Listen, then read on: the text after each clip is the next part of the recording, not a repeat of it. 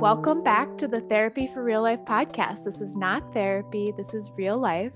I'm your host, Anna Lindbergh Cedar, and I'm happy to have with us today Vanya Dionisio, the founder of Dance in Power. And she's going to share more with us today about the power of movement, the healing of dance, and more about her personal experience.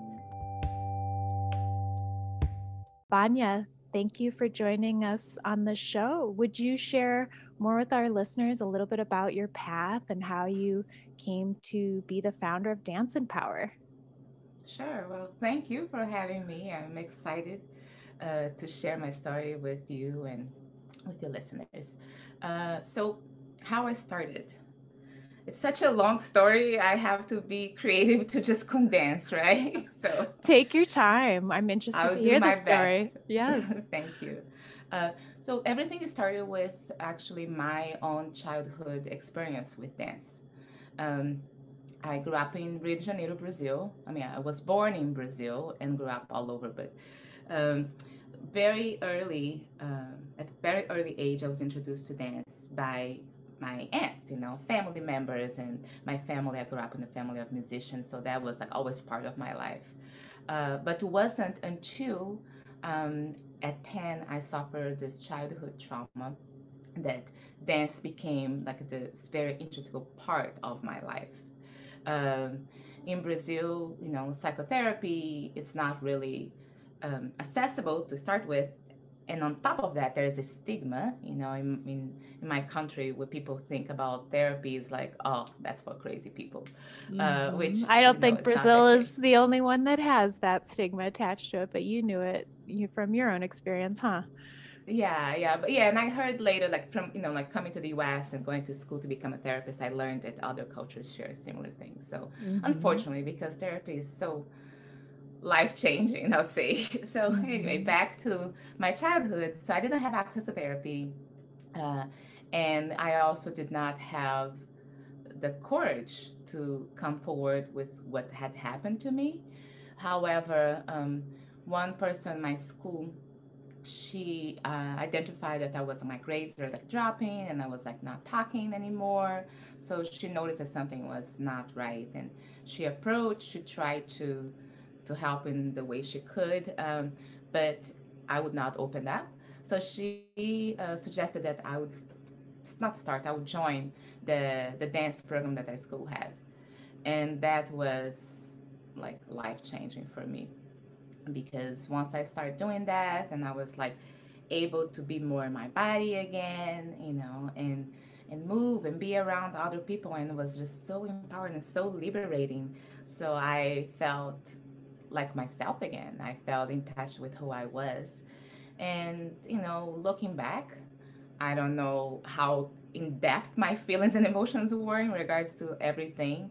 I'm Mm-hmm. imagine that I compartmentalized things so that I could go on, but Mm-hmm. I imagine that that's what happened because after that, dance became a huge part of my life, like the air I breathe. Mm-hmm. So because so many reasons, right? Like dance is free, it's accessible, right? I mean, of course, I dreamt of going to become a ballerina, but growing up in the slums of Brazil without food, who'd have money to pay for Mm-hmm. ballet class lessons, right? Mm-hmm. But I didn't have access to that classical training, but I had access to so many other beautiful rhythms of Brazil and dance that are folkloric, and passed back through generations. So I felt very grateful for that. So, fast forward, I grew up with that desire to one day use dance to help uplift others the way that helped me, uplift and cope with everything. But I had no idea how I would do that.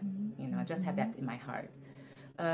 Then time passed, many years passed. I was here, I came to the United States, and I was teaching in East Oakland, uh, teaching at Melrose Leadership Academy for the middle school, and also teaching at this place in this other school that was a charter school on Alcatraz in San Pablo. So I remember one day as I was biking from the East Oakland to the San Pablo school, I stopped by the light on 52nd and MLK in Oakland. And as I stopped the red light and I looked That was it, Children's Hospital Oakland. So the moment I saw that, I looked and looked in the window and I started thinking about my son, because I have a son, thinking about how kids might feel so sad and isolated and trapped into that, you know, that environment and that situation I didn't ask for. I Mm-hmm. thought about myself, how things happened to me and I was feeling trapped and isolated and suffering, and I felt what helped me at that time? Dance. So it was not a question. I was, okay, this is it. This is my life calling. I need to come to this place, ask them if I can teach, bring dance to the kids there, because the kids are away from their family and friends and everything that's familiar to them, and dance can definitely help them feel connected with themselves, with their bodies, um, Sounds and like that was hopefully bring like a laughter. lightning bolt moment for you, like a total aha, like you just knew it. It came to you. I did, and later, I learned that I saw Oprah. I saw her in person in an event that had in San Francisco, and she said, when your life calling rings, you cannot just ignore it, because if you ignore it, then it's gonna just knock you in the head like a rock. And then if you continue to ignore, it's gonna maybe send a brick. And then if you continue to ignore, it's just gonna take you down. So you have to answer. You have to follow your life calling. It is important. It's your mission here. And that's the way I felt. I was like, I'm not gonna wait for the brick to hit my head. I'm gonna do it. So yeah, I went to the hospital, parked my bike. I went there and I asked the people in the front. I had no idea how the hospital system works, or red tape or anything. I said, look, Uh-huh. this is my idea. I want to do this. And they look at me like I was out of my mind. Ah. Dance in a hospital with kids with IVs. Mm. So they kindly said, well, here's the volunteer services information. That was back in 2005. They said, the volunteer service information, you can take a look. They're always looking for volunteers, but I don't think that's the idea of dance will be something applicable to this environment. And the rest is history, because Ah. I, I went back. I felt disappointed, but I was like, I'm not gonna take a no for an answer. They, like, I need to reach out. So I reached out 4 different times, once a month, trying to talk to different volunteer members, uh, service at the office, and they all said, well, honey, that's very sweet of you, but this is not the place. They kept saying that, and I was like, okay. I tried different times because I hoped that other person would answer and they would open the door for me, and Mhm. that was not the case. So I decided that they were saying no because they didn't know better, because you do better when you know better, right? Maya Angelou said Mhm. that, and I Mhm. believe it. So I got a job in the hospital at emergency registration in order for me to be able to start my program. Got the job on March 13 of 2006. On March 26 of 2006, I had already a chance to go around the hospital and see who kept the key for programs for kids who were not clinical, interventions. And I met this woman. Her name is Maggie Greenblatt. She was a child life specialist there for like 30 years. And she saw my excitement and a desire to do this. And she was very skeptical at first because, again, dance is not something that you do in the hospital at that time. But I think she noticed that I'm a very persistent person. So she said that I could try. Plus, I was still teaching for the Oakland Unified School District, and there was a schoolroom in the hospital, so that was the connection, which was very Uh-huh. positive. And then she said, well, you can try, but I can't promise anything, and I also hope that you don't take it personal when the kids don't participate. That was in 2006, and the program has been going strong for almost 15 years. Vanya,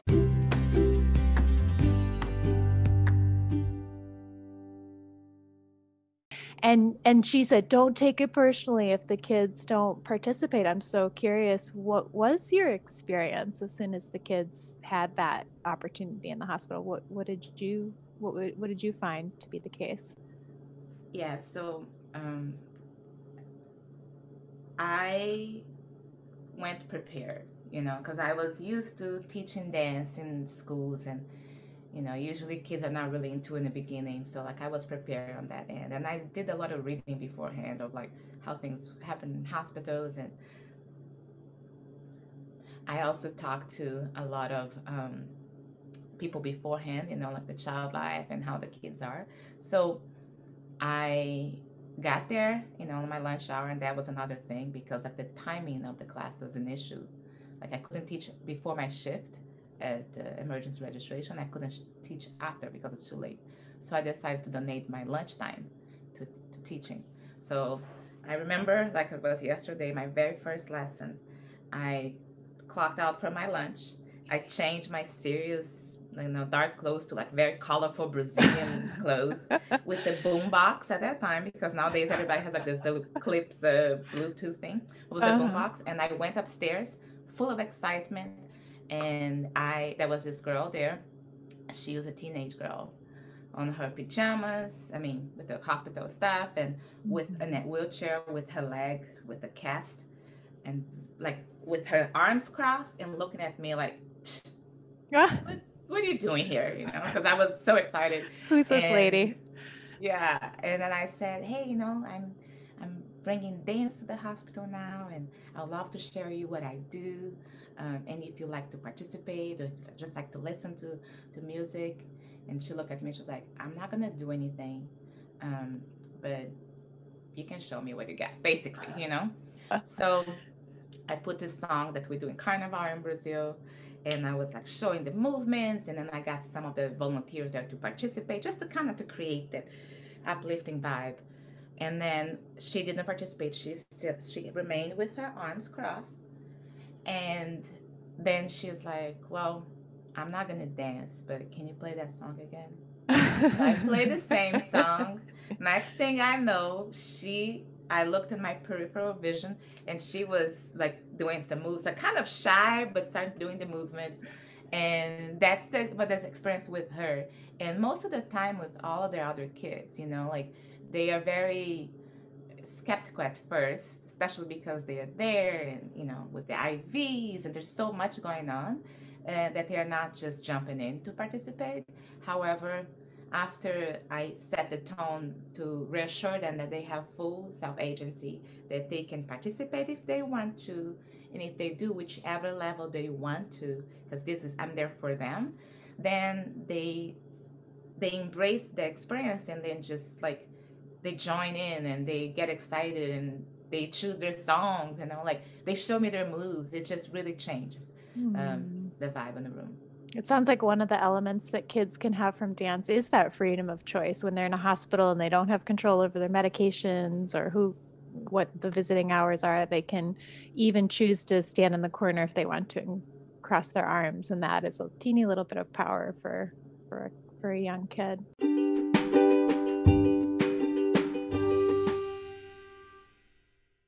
I'm so curious, Vanya, if you can put words to this of, when you remember when you were a 10-year-old kid having gone through something really traumatic and even seeing the adults around you notice, like that person in your school tried to reach out to you and have a conversation, but just being a little kid, you didn't quite have the words for it yet, or the culture around us doesn't teach us how to talk about really difficult things. And I'm curious, what is it that dance gives us that language sometimes fails to do? Oh, I have a different understanding, right?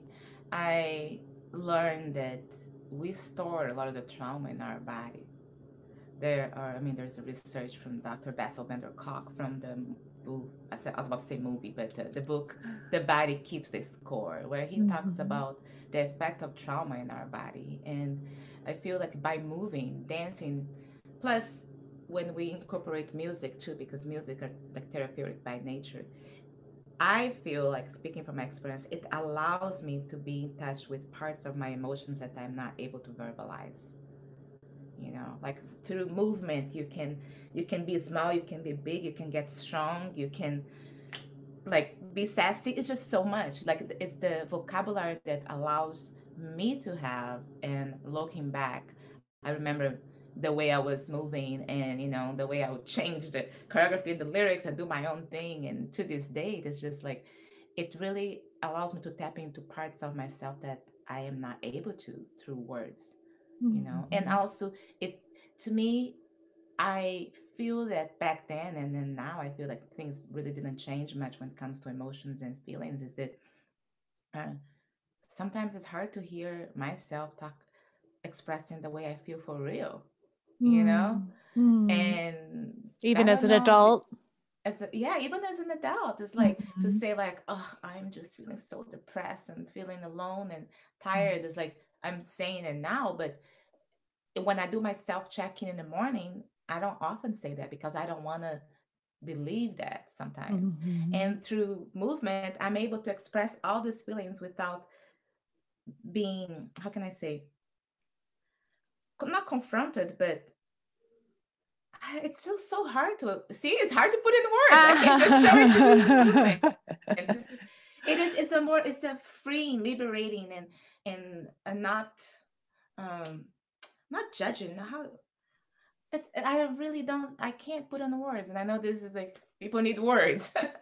Well, It's it's very hard to say. Maybe you can help me. well, one of the things that's making me think of is the fact that, I remember doing a therapy course on shame once, and the facilitator reminded us that shame is an emotion that doesn't have words. It lives in the body because we learned that emotion back when we were little kids and we didn't have words. And what you're describing to me sounds like the opposite of shame, just like fully embodying yourself, every nook and cranny, even the parts that feel icky or private. Dance allows you to just be present, and you don't even have to know what it is. You don't have to be academic about it. You can be a little kid, you can be an adult who's not Yes, sure yet, but you don't have to be ready. You can just jump right in. yes. Now that you said that, it helped me connect what I was trying to say. Thank you. Um, I feel that by doing movements when I'm feeling, my worst or my best, like it allows me to express myself without my inner critic the tapping Mm. in, Mhm. because when I'm saying something, it's like, oh, I'm feeling depressed. And my inner critic is like, why are you feeling depressed? Everything in your life is going well. There is no reason for that, like, shake it off kind of a thing. So Mhm. that's like when I am speaking, I feel like my inner critic hears that. When I am moving, there is no shame, there's no judgment. It's my space. So perhaps, Mm. but thank you. You helped me think about I that. love that. The inner critic has to just kind of sit and take it all in Just for a watch minute. it. Yeah, Yeah. just watch.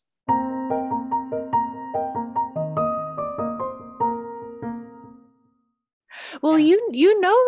when you mention Bessel van der Kolk and the body keeps the score, you know what you're talking about. You're also, tell me where you are in this process, but you're training to be a psychotherapist as well, to combine some of this experience with dance. What have you what have you learned approaching this work now through that formal training? You're saying anyone can dance, anyone can participate, and now you're combining it with a little bit more of the kind of traditional schooling, the way we're used to learning about talk therapy, right? What have you learned since you've combined those traditions? Yeah. So and that goes back to the reason why I started my program, right? Like I wanted just to use music and dance for the sake of music and dance because it's healing by nature. I never want to become a therapist. That was my beginning. That was like Uh-huh. my approach. It's like, because they have a lot of therapists, that's great, but that's not what I want to do.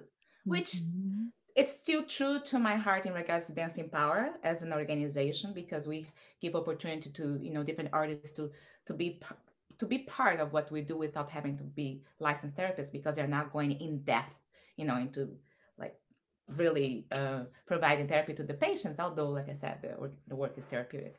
But what happened is I had several experiences throughout the past 14 years with different kids that I work with in the hospitals that we serve, that felt to me I could do more, like that was enough what I was doing, but I felt called to, because sometimes, like they wanted to share their process and everything. And all I did was listen, you know, and do my best to just like bring back the movement, because I was not uh, qualified to provide therapy.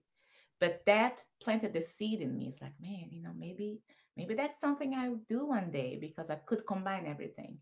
And then after that, that together with, I had this idea, because the program has been going on for so long, but I felt like, we could expand and scale so that we can serve more people. And what was missing for that was a research study. So I felt, okay, research study, I have to connect with some academics in order to do that. So I reached out to Stanford University, to the Children's Hospital, and I spoke with Dr. Mary Leonard, who is the chief medical officer for the Lucille Packard Children's Hospital, and she's also the chief pediatrics something for the School of Medicine at Stanford. Like she's like someone out there, and I reached out directly to her and I said, look, this is what I do. This is what I believe that it needs to have in order to have more respect, in the field, and also to be able to uh, scale and provide improve the lives of more kids. So would you meet with me to talk about the research study? She said yes. I met with her. So before meeting with her, I was like, I need to get informed here. I need to, so I read the book. I read The Body Mhm. Keeps the Score. And Mhm. then I met with her and the research study was approved. We haven't started yet, but funding for this kind of study is not on top of people's list, but she Mm. gave me the support and approval, which is wonderful. And then after that, I read the book and then experience with the kids, my own trajectory with my own therapist who has changed my life. She's the best therapist in the universe, like absolutely changed my life.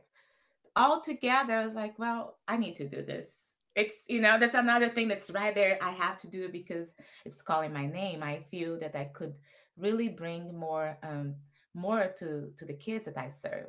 So then I went to CIIS, which is California Institute for Integrated Studies, and I did my master's degree there. I in counseling psychology with the emphasis in expressive arts therapy, Mm. and I graduated in May. Oh, So thank congratulations. you, That's a thank you. So wonderful I am seeing update. clients. Yeah, yeah, I'm done. Although I didn't have the whole graduation because of thanks COVID, right? But Yes. that's.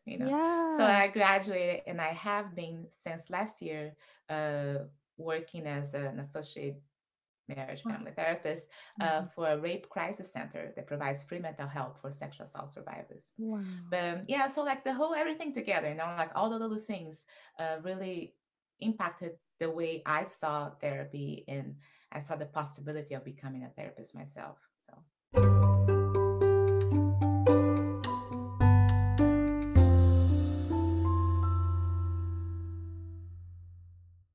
Well, here we are, all of us going through some hard times on top of hard times on top of hard times. You have a lot of experience working with kids in the hospital and currently with survivors of sexual assault.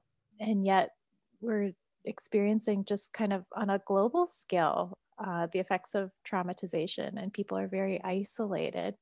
And I'm wondering, here everyone, they're sheltering in place and perhaps even lonely while they're doing it. And I'm wondering if you have any thoughts about how folks can use movement to feel connected or as part of their healing. What would you suggest to someone listening at home and who's just kind of new to this idea of using dance as a form of healing? What would you tell them?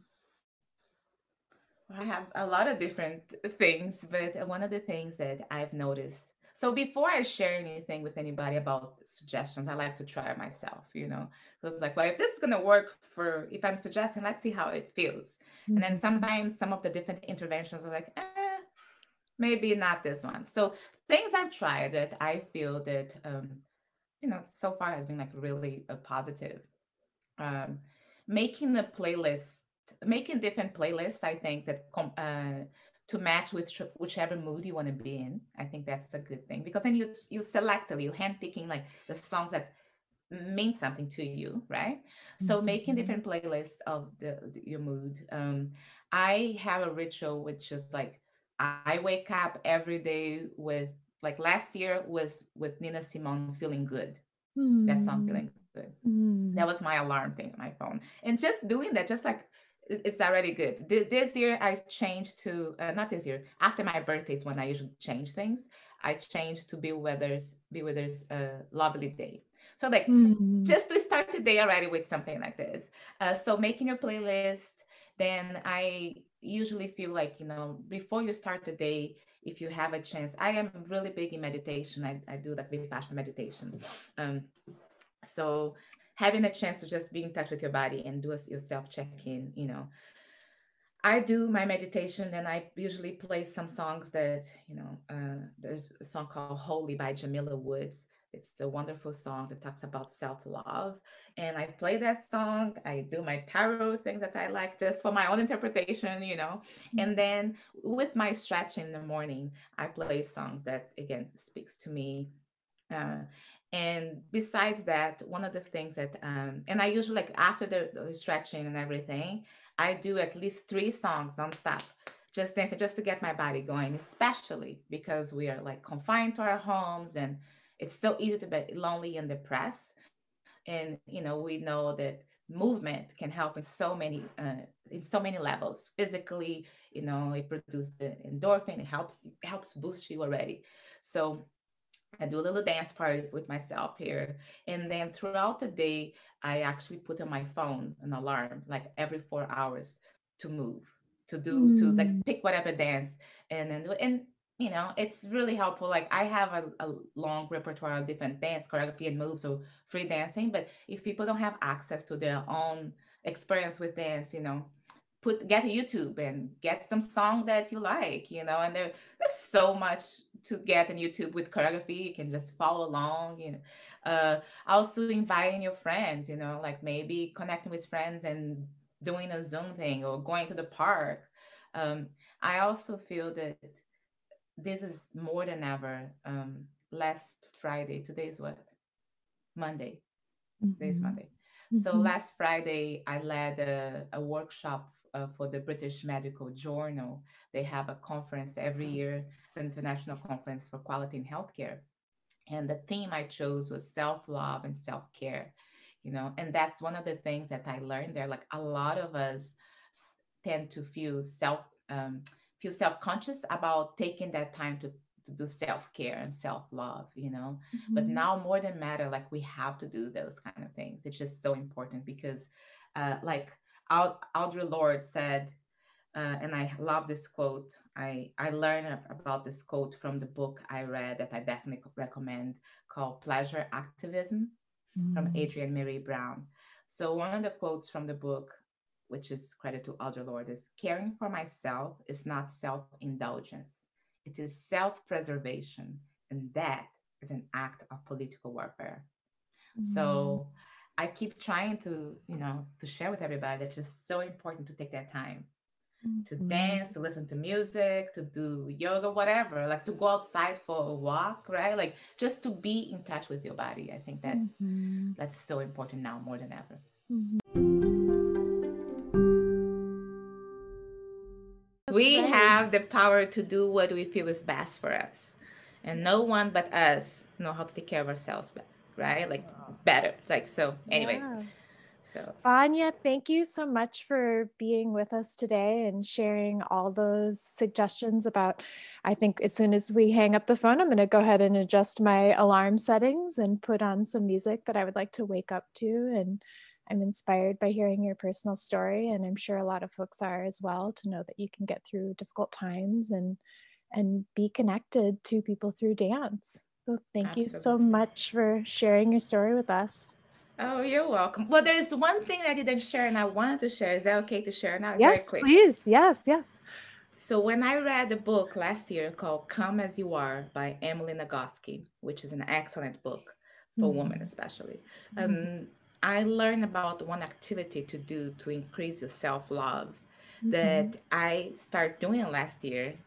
I do it every day. And this year, I was telling my friend Sarah the other day, is like, the effect that it had on me is tremendous. So the activity is, every morning you get up and you go to your mirror and you, like, you choose how many minutes you want, like 1 minute or 2 or 5.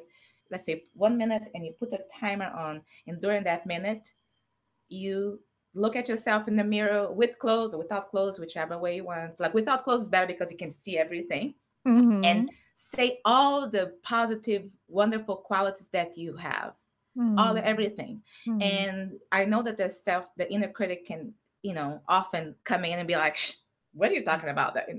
But for that minute alone, like, you have 23 hours, 59 minutes of the day to allow the self critic to come in when you want to. But during that minute, self-criticism is not welcome, and say all the positive, beautiful things about yourself from inside and out. And then every day, keep that as a practice. Sometimes people, they like, well, maybe I'll just do one body part at a time because I'm not able to say, to acknowledge all my beauty and Sure. glory. But Yes. I did that for the whole year. And I was telling Sarah the other day, it's like nowadays I come to the mirror, I'm like, oh my God, you look so beautiful. It really changed. It changed the Yes. way we perceive Yes. ourselves. And it's so important to like really cultivate that muscle of self-love. So that's one thing I wanted to share because it worked for me. Like I said, I test things before I share. It worked for me Mhm. so well. And I just hope that people Mhm. can get in touch with their I love self-love, more. I love that. Well, you've given us many examples of how people can counter condition themselves against that burnout culture. So, as soon as folks press pause on this podcast, I want them to go into their routines and rituals and find one that will feel just as good and be in that space and embody that space. I Vanya, hope thank so. you so much for joining us today. This was wonderful. Like it totally pumped me up. It's gonna get my day better right now. Your energy too. Thank you for Me having me too. and for sharing your wisdom and for having this podcast. I feel that I was listening to another episode the other day, and it's so wonderful to feel like we're not alone and people go through similar things and wise people out there sharing their experiences. It just feels Mhm. it feels like a really good um companion, especially for Aw. us women living alone. It's Yes. really wonderful. So I'm very Yes. grateful that you're doing this, and Oh, thanks for thank you having for me. saying that. I appreciate it. Well, have a great day. Thanks, you too. Bye bye.